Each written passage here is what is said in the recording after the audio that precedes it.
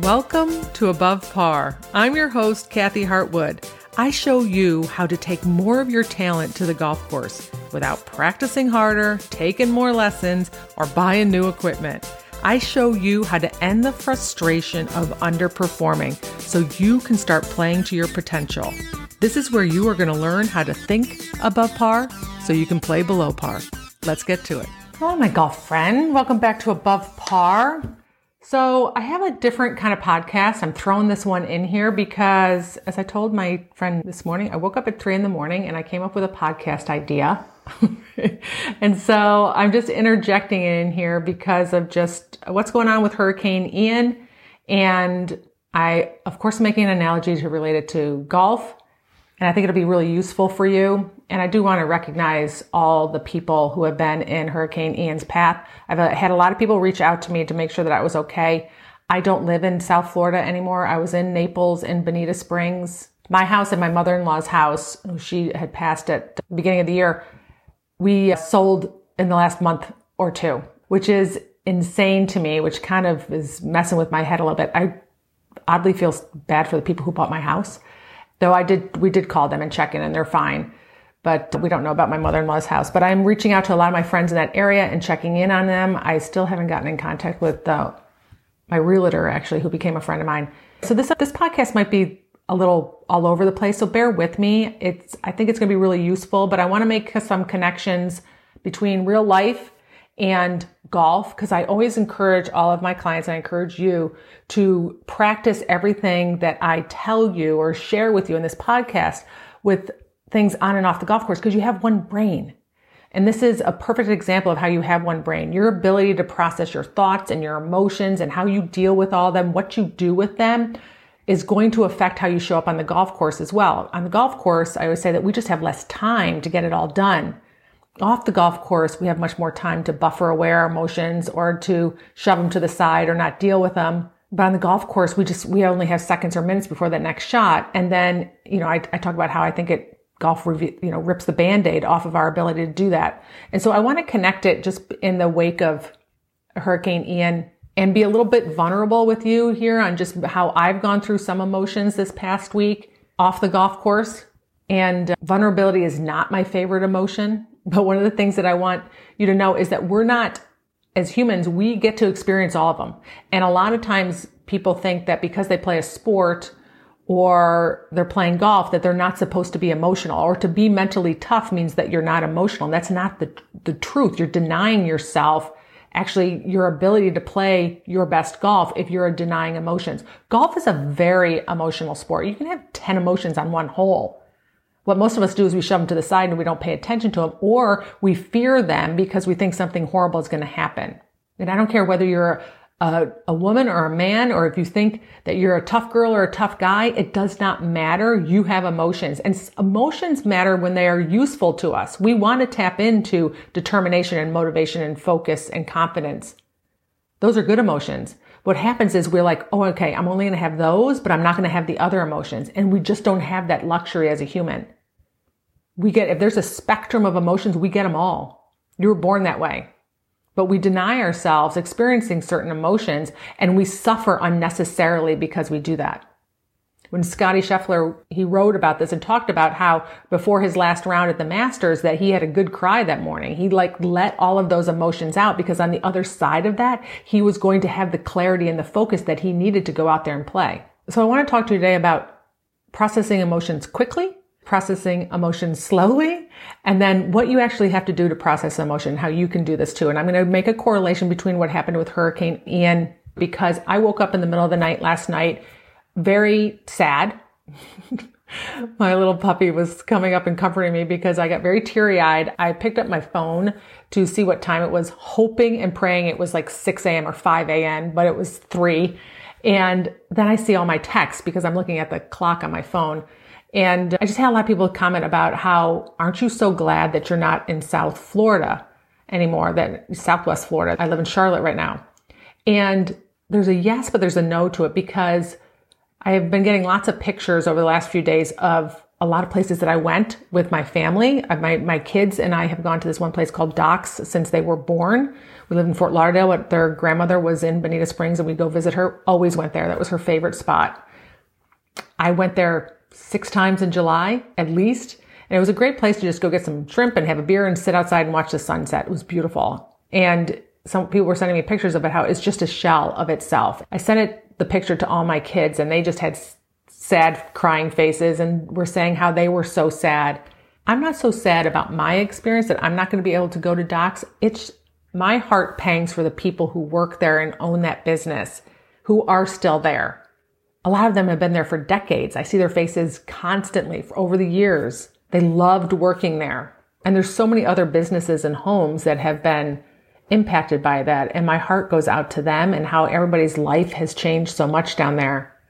So I spent the middle of the night going in and out of tears and came up with this podcast. So it might be all over the place if I haven't already said that. Just hang in there with me. I want to talk about first about how to process a emotion quickly. And an example of this is I was texting my friend and said, we had a conversation and I was texting her and I said, oh, my stomach just flipped. And now my chest is pounding. Hang on. I've got to process this. And that was my sign that I had this thought going on that was creating that emotion. That's all that happens when we have emotions. We have a thought, it triggers these little chemicals. They show up in our body as a vibration. I had a thought that made my stomach flip and my chest pound, and I didn't know what it was. So I put down the phone and I tapped in to ask myself what was going on. What was I thinking? What was that emotion? Because I didn't know what it was and it came on really quickly. I realized I felt like I was being misunderstood because I filled in all these gaps in text. This is sometimes the problem with texting too, is we can fill in gaps, but I filled in the gaps with my own brain and I created this story that I was being misunderstood and I felt defensive. I did not like that feeling of feeling defensive, that I had to defend myself on what I was meaning to say. So I labeled that emotion. I finally found the name for it and I put my mind on it and I saw it was in my chest. I could feel it in my chest.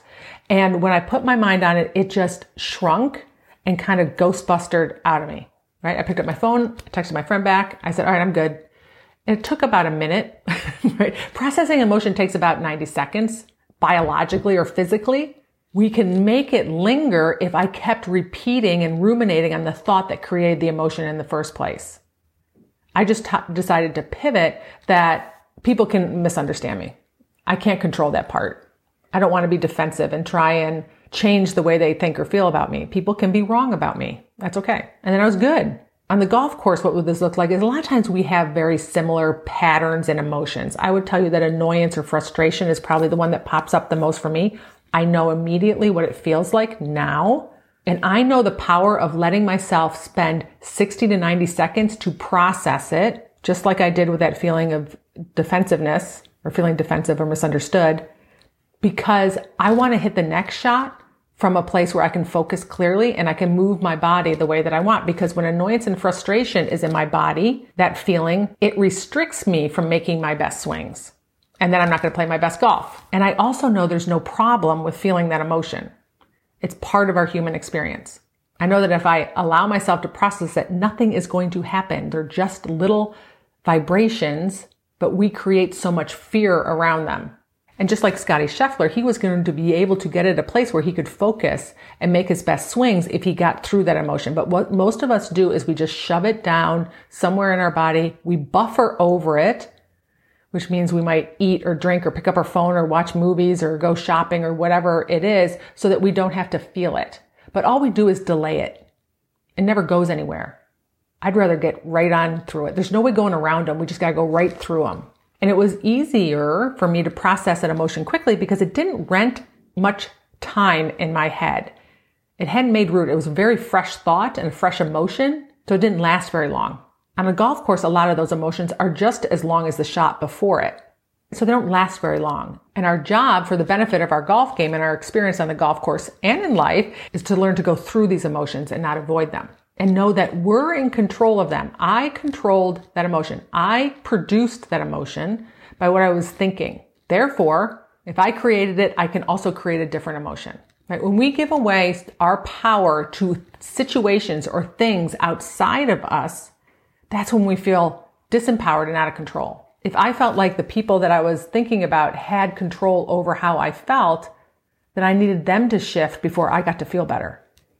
And that's not the case. If we're on the golf course and we're at the effect of people in our group who are talking or weather or a bad lie, then we feel very disempowered. It is always your thought that is producing that emotion. And it only takes you 60 to 90 seconds to process emotion unless you keep thinking the thought over and over again. Which goes to my second point, which is about longer or slower emotions to process. On the golf course, this is often shame or fear of failure or feeling like you're not good enough. Those are often things that can happen at the end of the round, how we think we're going to treat ourselves at the end of the round. And they take longer to process because they spent more time in our head, renting space, because they have to deal with how we get to feel about ourselves. Shame is one of those that is just not useful at all because it's a heavy emotion. The antidote for it is empathy, and we don't really get a lot of empathy on the golf course from people because everybody's trying to do their own thing. I remember this experience vividly when I was playing the European Tour because I would go out and play, and back then it wasn't the European Union. All of the countries were individual countries. There was no internet or cell phones. I had to call home collect, which my dad was usually like, "What's going on?" I want to make them really quick. Rub some dirt on it. You'll be fine. Call it in a couple weeks.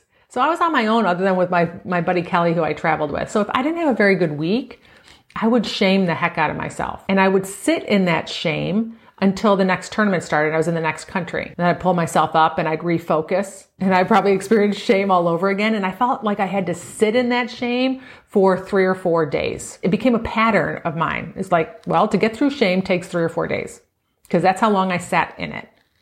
Because I felt like I wasn't good enough. I was disappointed in myself. And then I created this fear of it. So I put so much pressure on my golf game to just perform well to a level of satisfaction so that I didn't have to experience shame for 3 or 4 days. That's why I'm a big advocate in not producing shame in the first place and having your own back and really diving into what you make the round mean about you because it does affect your performance. It affects your quality of life. Because it is not true that shame takes 3 or 4 days, but it is not a fast emotion to get through. So on the golf course, there are some emotions that are slower to process. They usually have to do with how you think about yourself, your relationship with yourself, not feeling good enough, maybe fear of embarrassment or disappointment. And they can take longer if we're not on top of them or we're not aware of them. Off the golf course, my example that I'm sharing with you is that when I woke up in the middle of the night and I got thinking about all my friends and the life and the community down in Southwest Florida, and I got very sad and I was tearing up, I decided I was going to try and tune into this emotion, really label it, which is your first step in labeling that emotion. And I decided it was a level of grief that I was experiencing. And how much I tried to allow that grief to go through me, that is one of those emotions that we don't really want to rush out of. We want it to take as long as it's going to take. I know the thoughts that were producing my sadness and my grief for my friends and the whole community down in South Florida. And I don't necessarily want to rush out of that. So no matter how much I sat there and I tried to let that grief and that feeling go, it just kept coming back because I kept thinking about all the people in South Florida, the people who just moved there. The people who are trying to retire and just enjoy golf all year round. The businesses, the people's lives and homes who are, all their possessions were gone. Like I just got very, very sad for them. And I'm okay to be sad. It's one of those things that's appropriate. And for me to experience all of the emotions, which as humans, we don't get the luxury to pick and choose which ones we don't want to experience. If I had to tell you not too long ago, I would have told you I was not willing to experience vulnerability. It just is one of those emotions. Nope, don't want to do it. I have some clients who are like, I just don't want to do anxiety anymore.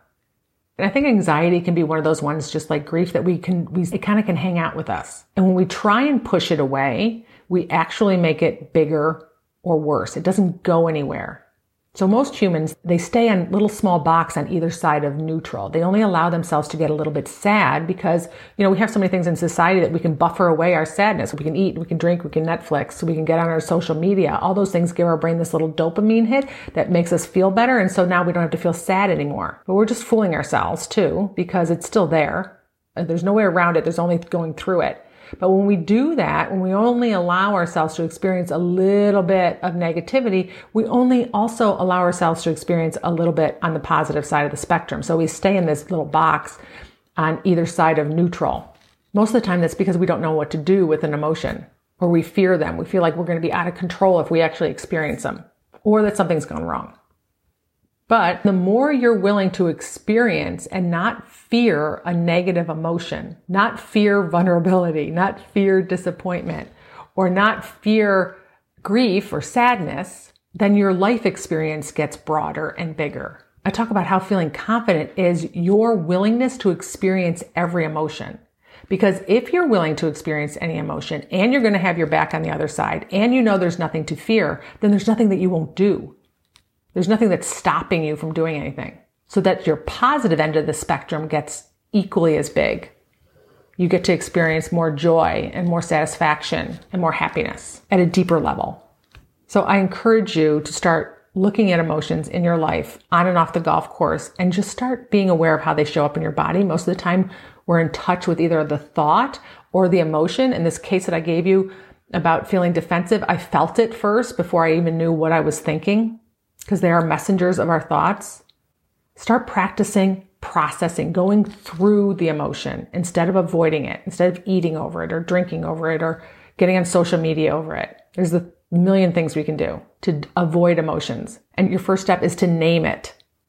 Put a name on it, because the minute you put a name on it, it helps you identify it so much better. So the next time it shows up, you're like, oh, I know this one. Then you want to put your mind's eye on where it is in your body. Identify where it is in your body. Is it in your chest or your stomach or your jaw? Anger and frustration for me is definitely in my jaw, in my neck. Stress and pressure might be in your shoulders. Identify it. Put your mind there and just watch it. And as long as you don't keep ruminating on the same thought that created it, if you can identify the thought, that's so much more powerful for you to shift out of it. But if you keep ruminating the thought, that feeling will come back, which is, again, it's not a problem. You might have to process that emotion a couple times, but as you watch it, it will dissipate and go away. And you'll get to this level of clarity and lightness and freedom from fearing emotions. So I hope you give it a try, because I think it's really going to benefit not only your life, but your golf as well. And I did want to recognize, I hope that if you live in Southwest Florida or you are in the path of Ian, that you are safe. I want to recognize that I'm going to sit here in sadness for as long as I need to sit in sadness for my friends and my community down in Southwest Florida, as I sit here and wait on Hurricane Ian to come through North Carolina at a much smaller impact.